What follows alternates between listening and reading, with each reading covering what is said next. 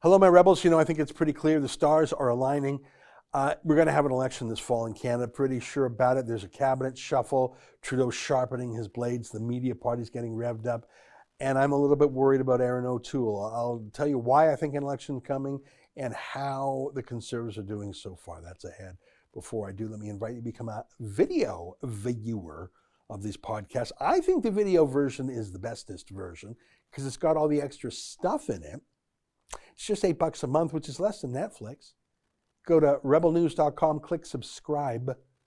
And not only do you get my show, you get Sheila Gunn Reid's weekly show, David Menzies' weekly show, and the satisfaction of knowing you keep Rebel News alive. Okay, here's today's podcast.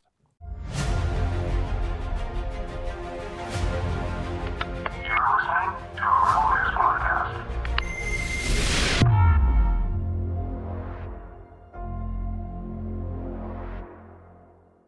Tonight, a spring election is coming, and I'm afraid Justin Trudeau is going to win again. It's January 12th, and this is the Ezra Levant Show. Why should others go to jail when you're the biggest carbon consumer I know? There's 8,500 customers here, and you won't give them an answer. The only thing I have to say to the government about why I publish it is because it's my bloody right to do so.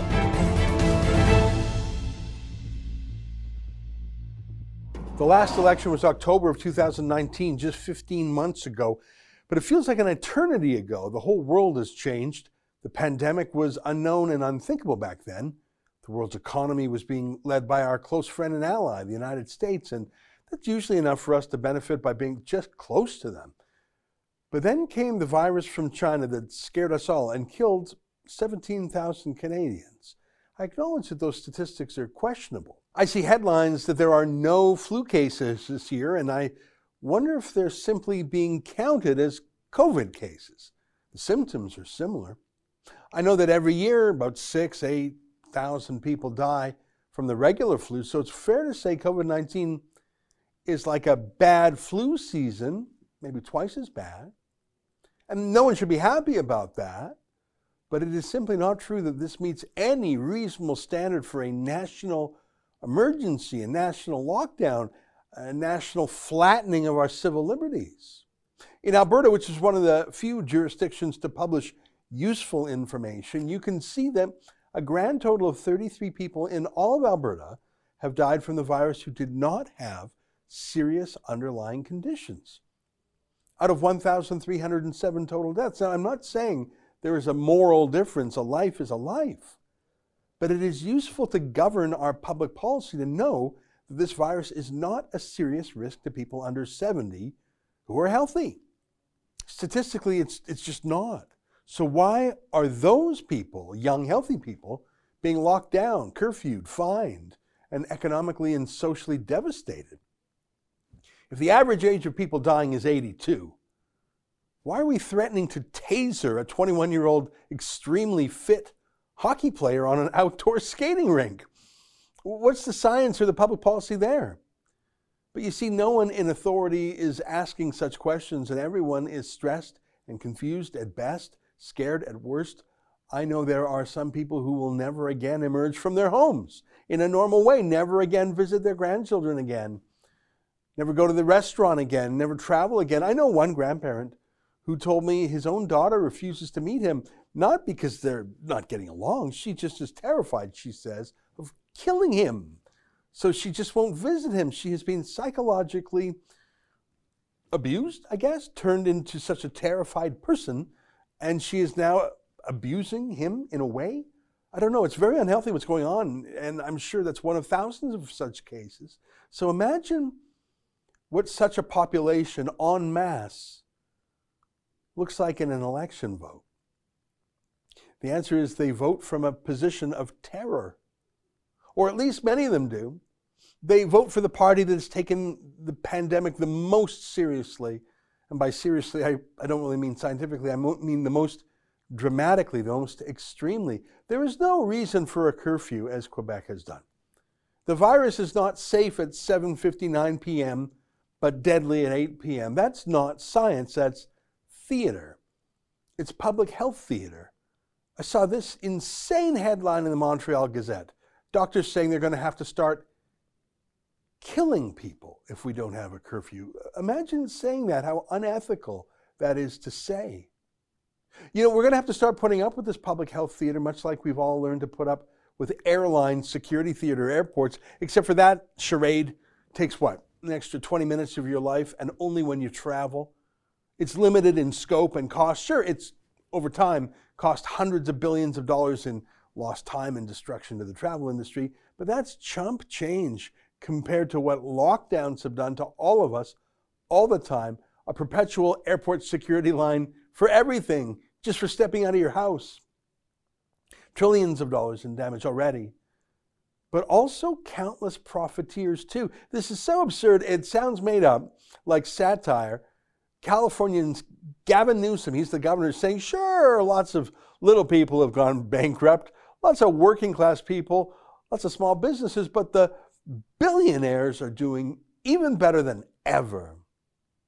Yeah, paradoxically, the crazier the politician is about the lockdown, the more likely they are to be reelected, or at least the more dramatic they are, the most concerned they are, the most authoritarian they are. So far in the past year, when provinces have gone to the polls in British Columbia, Saskatchewan, New Brunswick, those governments have come back with increased majorities. Trump lost his election, but barely, and I put it to you, it's because of the pandemic in a couple of ways. The fearmongers made people afraid, slowed down the economy, and of course, most importantly, the pandemic allowed mail-in voting to be approved by the courts. In the last moments of the campaign, as our friend Joel Pollak says, it wasn't free, it wasn't fair, but it was made legal. The Democrats saw to that. So here we come now in Canada. Look at this. Cabinet ministers who aren't running again have been asked to step down to clear the decks for new cabinet ministers and new candidates. Why would you do that just 15 months after the last election? Obviously, an election is coming, a cabinet shuffle. No important changes. The foreign ministers shuffled, but not disavowed. No major changes, but just getting ready for the looming election. This is the team that will govern if they win again, which I think they will. And you know that because the Liberals have revved up their smear machine, they're getting ready. Their go-to move in a campaign, I mean, it worked last time, it'll be their go-to move again now, is calling everyone they hate a Nazi. Everyone they hate is a Nazi. It's childish, but it works because the media party uses the same playbook, so they'll go along with it again, of course. They'll add a new word to that, terrorist, domestic terrorist, because of what happened in Washington last week. A summer Black Lives Matter riots, they would never use the word domestic terrorist, but now they'll call any conservative a terrorist. They'll simply call their enemies Nazis, terrorists. In other words, they'll actually incite violence against their own conservative opponents. They're all in on it. And naturally, they're putting us here at Rebel News on that list because we are the largest independent news media company in Canada, the largest that has an audience. We produce an awful lot of news contrary to the official narrative. We're rebutting, we're refuting the official line all the time. They can't have that. And because we don't take Justin Trudeau's bailout money, he hasn't been able to buy us off or buy our silence. So I fear they're going to try and come for us in some other way, like the big tech companies silenced Donald Trump by just banning him, like they silenced the new app called Parler, just shutting it down, smashing every company that did business with it. So of course Justin Trudeau is going to have a spring election. Here's an aggregator of every public opinion poll in Canada in recent weeks and months. Now, this is from the CBC's website, but it really isn't the CBC's opinion. It's just them compiling the work of other pollsters. And you can see the polls for weeks, for months. The polls have all said the same thing with remarkable uniformity. The Liberals are going to win. The only question is how big. Pretty much a 50-50 chance of Trudeau either getting a majority or a minority. Less than 10% chance of the Conservatives winning, and only with a minority. Now, again, this isn't really the opinion of the CBC. It's what these polls would suggest if you aggregate them. Now, things can change in an election campaign. Events matter. But you really think they're going to change? Has the new Conservative leader, Erin O'Toole, put together a battle plan and a team to execute that plan? Well, he has something called a shadow cabinet, right? With official critics for different subjects, right? But as we showed you with that simple quiz, his front bench has pretty much been invisible this past year. That was the quiz. Can you name, without Googling it, the health minister? Can you name the environment minister? Can you name the minister of other things that are in the news, the foreign minister, the defense minister? Very few people can, which goes to the fact they're not getting the message out. Here's Michelle Rempel, the health critic. I had to Google that. Take a listen to this. I'm going to be totally upfront with you guys. I spent Christmas alone in Calgary. It was a really hard decision to make. I didn't get to see my family at Christmas. I miss my husband. He's in Oklahoma. But I knew if I went down to Oklahoma, I knew that I would have vulturous CBC reporters reporting on my whereabouts, saying that I was a bad example to the Canadian public. And I knew I couldn't go. So it's a personal complaint that although she has a six-figure income and she's recording that from home, she's complaining that she can't actually skedaddle off to the United States to be with her family there because she's worried she's going to be caught and embarrassed. So she wants to go, and she's letting you know she wants to go, but she's worried about being caught. So she told us what she actually wants to do secretly. So she doesn't want to live under the rules that the rest of us have to live in. And certainly she doesn't want to stay here and fight. She wants to go to the States. Now, some might expect her to actually fight given her job title. It's her job, which is paying her six figures plus endless perks and expense accounts. She is the health critic for the conservative opposition. But she just wants to go to the U.S. during the lockdown. How about stay and fight? Look, I want to go to the U.S. too. Millions of the rest of us want to go somewhere nice and warm where you don't have to wear a mask, where you can go to a restaurant. But she is actually the only person in all of Canada called Official Opposition Critic for Health, which should tell you your job. Oppose the government on matters of health, the pandemic. But instead of fighting, she wants to run away, and only because she's worried she'll be caught doesn't she go. This is not very inspiring. Come on, we're going to get slaughtered in this next election. And by we, I mean the opposition to Trudeau, anyone who's worried about him. He's going to get a majority this time. Although I'm not really sure what he would do differently with the majority as opposed to what he's doing now. I mean, has he been stopped with any of his plans now? He has us all in a state of emergency now. Parliament barely functions now. It's borrowing, what, $1 billion a day to spend now. Massive sweetheart contracts to liberal insiders now. A totally lapdog media now. Really, what would Justin Trudeau do with a majority that he can't do with his minority now? A few things. The Parliament, the committees looking into ethics, they would be even more toothless, finding out his own corruption, his own ethics, like the We Charity and the SNC Lavalin. He'd control the ethics committee about things like that, his secret vacations. But really, he's never apologized. He's never admitted doing anything wrong. He just keeps operating. He pays his $500 ethics fine and moves on. It's worked for him his whole life. Why would he stop now? I think he'd do more in the way of civil liberty squashing if he had a majority. His MPs more or less are calling for conservatives, to be labeled terrorists and extremists and violent people now. That's enough to scare Erin O'Toole, apparently. I mean, just hours after we published our email interview with O'Toole yesterday in the morning, O'Toole then told the Globe and Mail that he wouldn't have anything more to do with us. Why? What happened in those few hours? Did we misquote him? No, we didn't. Did we do something wrong? Of course not. We ran the interview verbatim. It was a good interview. I thought he looked good in it. He panicked, though, because the fancy people, who are also the mean people, told him that they would call him a terrorist or a Nazi or whatever if he didn't disown us, even though he just did that interview with us, which is pretty weird. I mean, we're a media company. We don't really need the endorsement of politicians. It's sort of the opposite. Normally, politicians try to get the endorsement of media, except the media is completely bought and sold in Canada already. They're all for Trudeau. So for O'Toole to say he's not going to give us his endorsement, that doesn't make a lot of sense. It's sort of upside down.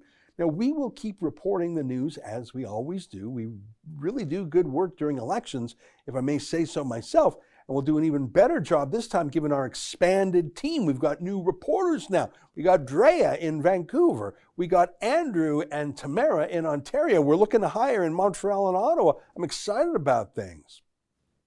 And obviously, We still think that Aaron O'Toole winning is better than Justin Trudeau winning. We just don't think that's very likely. And after O'Toole showed how quickly and pathetically he caves into the media party, the mean girls on Twitter, well, I really don't think O'Toole needs to worry about us. I think he needs to worry about his own party's base, which is surely demoralized. If you cave in so quickly, you're not ready for a campaign. I'd expect more from a military man. I won't tell you any names, but I can assure you that today I have received a large number of messages from very senior conservatives, even in O'Toole's own staff, who say they're flabbergasted by his complete surrender to the media party. I mean, forget about O'Toole's repeated promises to stand up to cancel culture. Now he's in charge of cancel culture. He's trying to cancel us. I don't think that's going to happen, though, mate, because he's worried the media party will cancel him if he doesn't cancel us. He can't cancel us. I promise you we will still be here fighting hard the day after the next federal election. I'm not so sure if O'Toole will be. Not that I don't like the guy. I mean, he seems like a good enough guy, but he really hasn't done anything since becoming leader, and neither of most of his critics, other than complaining about not being able to escape the lockdown. And at the first whiff of gunpowder yesterday, they surrendered to the media party about us for no reason. Come on. Well, I think we know how it's going to go every day during the campaign. I mean, really, is something going to change now? So we're getting ready for the election, just like we did last time. We'll be covering the campaign everywhere we can, including the leaders' debates, even if we have to go to the federal court to get an order to let us in again. And unlike O'Toole's critics, you won't have trouble finding out where we stand on Justin Trudeau or his policies, will you? Stay with us for more.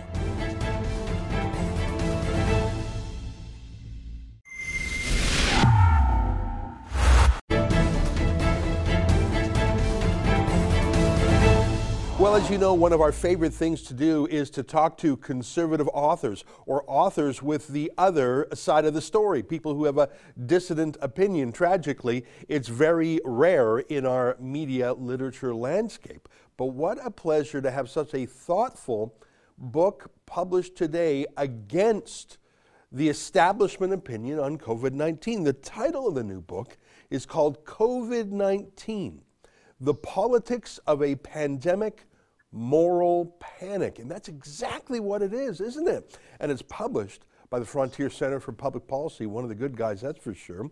It's co-authored with Marco Navarro-Gini and Dr. Barry Cooper, who joins us today via Zoom. Dr. Cooper, great to see you again.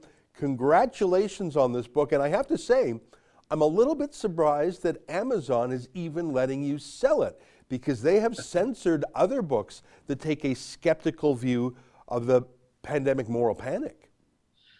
Well, what we do, I mean, we footnote things up the yin yang. We got, I don't know how many hundred footnotes. So it's actually not meant to be a polemical discussion of all of the misinformation and kind of goofiness around COVID-19. It really is a scholarly analysis. And we use, believe it or not, a certified lefty intellectual, Michel Foucault, to provide the main conceptual lens through which we look at all this stuff, namely his concept of what in French he calls it pouvoir savoir, power knowledge. And that, we think, is the central issue in all of this nonsense that's been going on.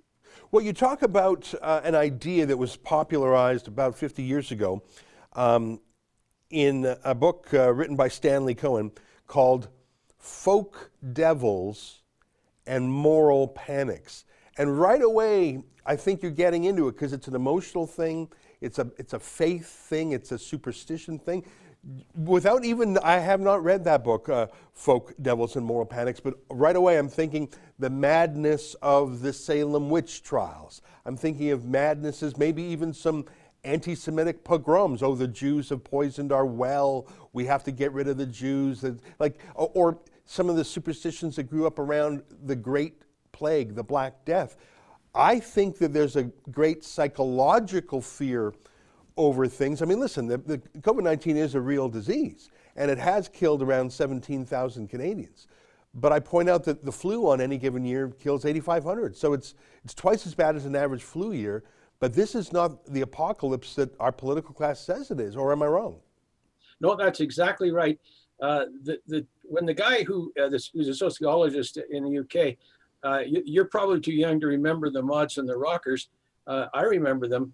I didn't realize until I started studying this stuff in graduate school that in the UK, this was almost seen as the end of the world as we know it. A bunch of young men, mainly, going down to Brighton and fighting each other. This was supposed to be some kind of apocalyptic event that would end civilization in the UK. Well, that attitude can be transferred to all of the examples, the historical examples you just cited, and it is certainly important in the COVID panic. I just have your blurb here, the book, and I want to read it because it's really in bullet point form, and this really, I think you've grasped the way of thinking here. Let me read just 50 words. The process occurs in stages. 1, an event or perhaps a person is defined as a threat, perhaps only a vague threat to existing values, traditions, or interests. 2, the event is simplified and presented in the mass and now social media in a stereotypical way. 3, moral barricades are manned by editors, politicians, experts, and other right-thinking people and socially authorized knowers. 4, ways of coping with the disturbance are developed. And eventually 5, the public profile of the disturbance, event, individual, etc., declines and is forgotten or is retained as a memory and as a diffuse or potential threat. The folk devil, I really think that's the thinking going on. And I think people wearing masks, it's like they're maybe in the past they would have worn a garlic around their neck to be immune from a Dracula or even a religious rosary or something. I think the mask is a quasi-religious pagan symbol of, oh, I'm a believer, I'm against the folk devil, be gone, folk devil, be gone. Oh, you're not wearing your mask? You must be in league with the folk devil. Yes, exactly. The number of people who have, I just encounter them in stores, some of whom are wearing masks, some of whom are not, have said exactly that their customers who come in who are not wearing masks, they are treated by other customers as if they're somehow infected. Those who are think of themselves as being morally superior. What they don't seem to get the symbolism. I mean, the whole point of a mask is to shut you up. The experimental evidence on the effect of masks is, let's say, mixed. Nobody wants to talk about that. So you get these authoritative doctors saying one thing and other equally certified doctors saying other things. And so normal people just get confused and they say, well, I guess I better do what everybody else is doing. And that's why they do it. One of the interesting things in the last month, Doctor, is how many of this official class, you talked about the official knowers, the high priests of this moral panic, how many of them have in their personal and sometimes private and even sneaky conduct have exempted themselves from the rituals that they command us to do. I'm talking about politicians going away on a sunny beach here in Ontario. You had one doctor take 5 vacations. Now he just gets a $1 million severance. A police chief who's enforcing the laws, he goes to the beach. And by the way, I'm all for going to warm and sunny beaches, but these are the enforcers of the new austerity. And I think this is how it always is that all these inquisitors, all these investigators, they don't believe in it. And B, they're the biggest hypocrites of all. What effect, if any, do you think that this almost daily discovery of lockdown cheaters, and I'm only using that word for the lockdown enforcers who cheat. You and I are normal humans trying to live our lives, but when an enforcer is caught lockdown cheating, what do you think the impact of that is, Doctor? I would say that the first impact is that nobody says we're all in this together anymore. You remember that slogan, a meaningless slogan. We haven't heard that lately because everybody in this country and in most other countries know we're not all in this together, particularly when these enforcers and other authorized important people go off to Hawaii or to the West Indies or something like that. We've never really been in it together. Everyone has known from at least last March, probably from February, that the effect of this virus on human populations is is differentiated. I mean, old people who are sick are the ones who get it and have serious effects. And then there are huge problems with the statistics. Do you die with or from COVID? There's been so much evidence about people who die with it are diagnosed as having died from it. And people know this. And so they simply distrust, and I would say quite properly, distrust these self-styled authorities because they are not really authoritative. They refuse to acknowledge what they don't know. And the rest of us can figure that out pretty quickly. Yeah, I mean, the absurd case of someone falling off a ladder, dying from falling off a ladder, and it was tagged as a COVID-19 death. So how do we get out of this? Because I think that things are getting worse, not better in 2021. I mean, I recall, and I point out, that the mandatory masks were not brought in till August, September, when the months after the pandemic peaked in early mid-April. So the masks all came in together in August, September, and now the vaccine, I'm certain we're going to have vaccine passports, freedom passports, flying passport, whatever you want to call them.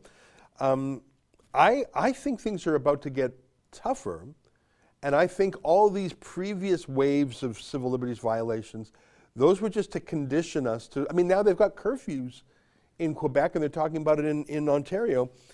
What's the end game here? Like, what's next? Is this how it's going to be forever? That's a very good question. It would take a kind of responsibility among our politicians for which there is absolutely no evidence at the present for them to start behaving responsibly. I don't think that's going to happen. I mean, Lord Acton did not say absolute power makes you more generous. It is a very corrupting thing in terms of our entire political system. And it divides in terms of the lack of trust that ordinary Canadians have for their political leaders. It's not going to end well. I can't see how our politicians are going to actually use some common sense for a change. They certainly haven't in the last year. Yeah, you know, I'm pretty sure we're heading into a spring election. Justin Trudeau shuffled his cabinet. They're making announcements that sound like they're clearing the decks for a campaign. The media is in almost complete support of the lockdown. There's a few skeptics out there, but I really think they're an anomaly. Opposition parties are either silent or egging on the governments to do more. The only government in Canada that has tried to put on the brakes a bit is Jason Kenney in Alberta, and he was undermined by his own caucus, and the media's just been pillaring him. I can't see any organized opposition to this. Doctors who speak out are getting complaints to the College of Physicians and Surgeons. I see no institution that's acting as a brake here. I see a lot acting as an accelerator, but none acting as a brake.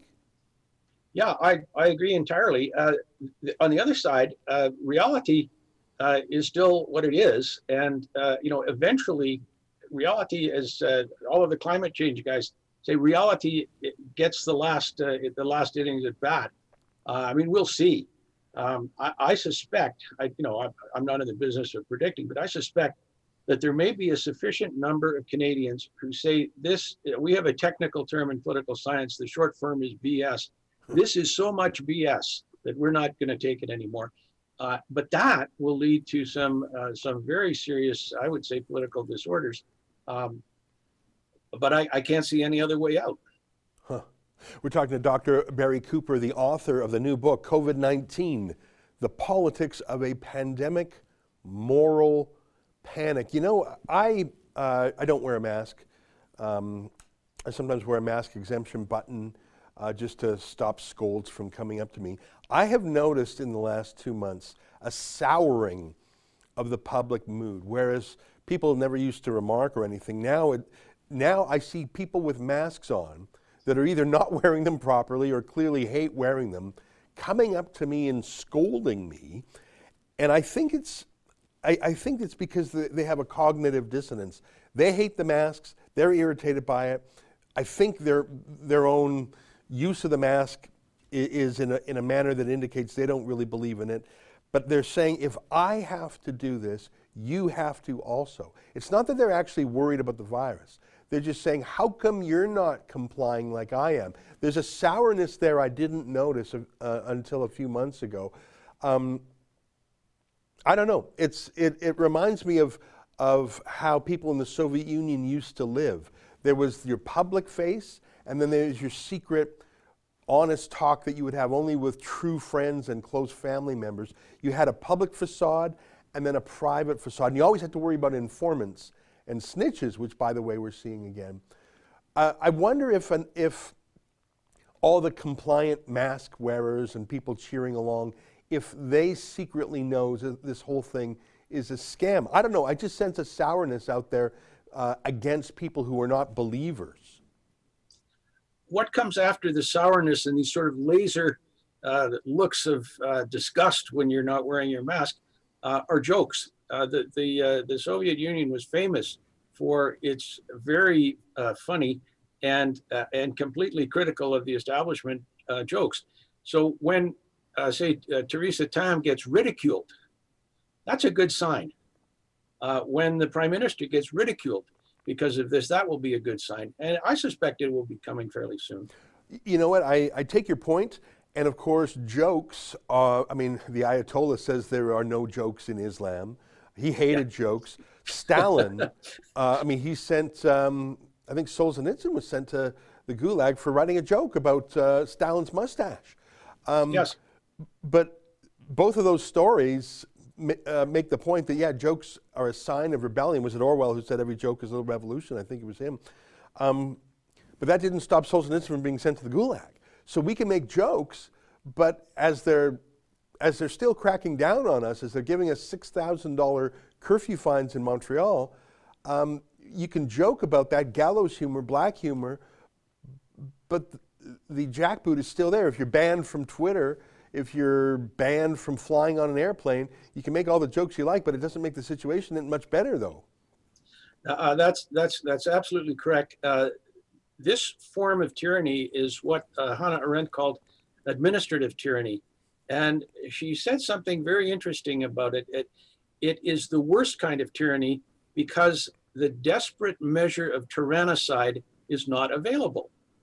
It is just an administrative blob about which most of us are, and we can be ironic, we can make jokes and so on, but we still have to put up with the mask police. We still have to put up with dirty looks when we go into co-op and we're not wearing a mask. But, you know, you have to do what you have to do, I guess. Yeah. I mean, listen, I don't mind the dirty looks, and I don't even mind the scolding. I assure you I give better than I get. But it's the cops with guns and tasers.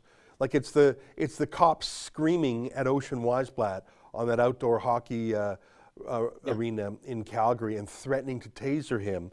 That's what I don't know how to deal with. And I'm worried that there will be much worse things before things get better. In the meantime, Dr. Cooper, congratulations on your book.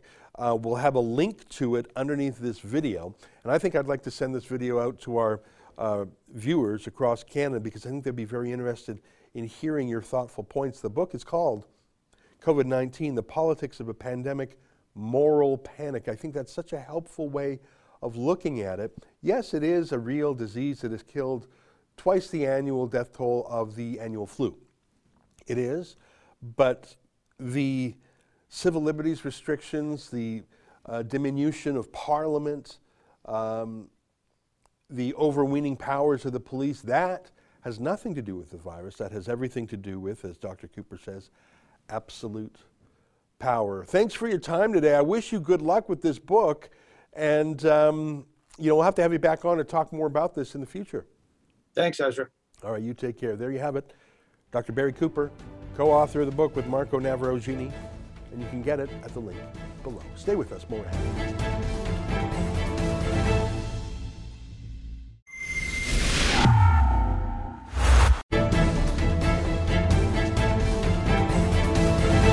On my show last night, Paul writes, Conservative Party members let the media party choose who is and isn't electable, so we get controlled opposition. Canada dies in weakness. You know, I was watching this whole thing unfold yesterday, and it was like some Twitter chatterboxes gossips that managed to provoke O'Toole's communications director and making it a big deal. Like, seriously, if she would have just focused on doing her real work rather than wasting time on Twitter, it would have been a nothing. Who let some Twitter trolls command their whole day and turn it into a 2-day story? I'm so embarrassed for them. Nellis writes, big tech has now become the ministry of truth, it seems.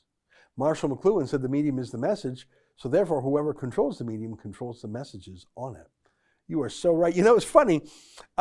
Twitter was starting to censor candidates in Uganda. Apparently there's some political thing going on, maybe it's an election. I haven't followed it. So Twitter was trying to do their moves in Uganda. And today the Ugandan president said, no, we're just going to shut you down on Facebook too. And look at this tweet from Twitter. Oh, how dare you censor us? Do you forget that you just censored the president of the United States last week? And they're outraged at censorship. You know what? I'm on Team Uganda in this one. Bruce writes, the interview with Calvin Robinson shows us how dangerous these militant leftists are to freedom. It's true to that those who love deplatforming others might end up the same way themselves. It reminds me of Orwell's 1984. It's a book worth rereading. You know what? I should reread it. I like to read it every 5 years. Probably time to read it again. That's our show for today. Until tomorrow, on behalf of all of us here, the Rebel World Headquarters, and we're around the world, but Canada's the big fight, you know. Good night, and keep fighting for freedom.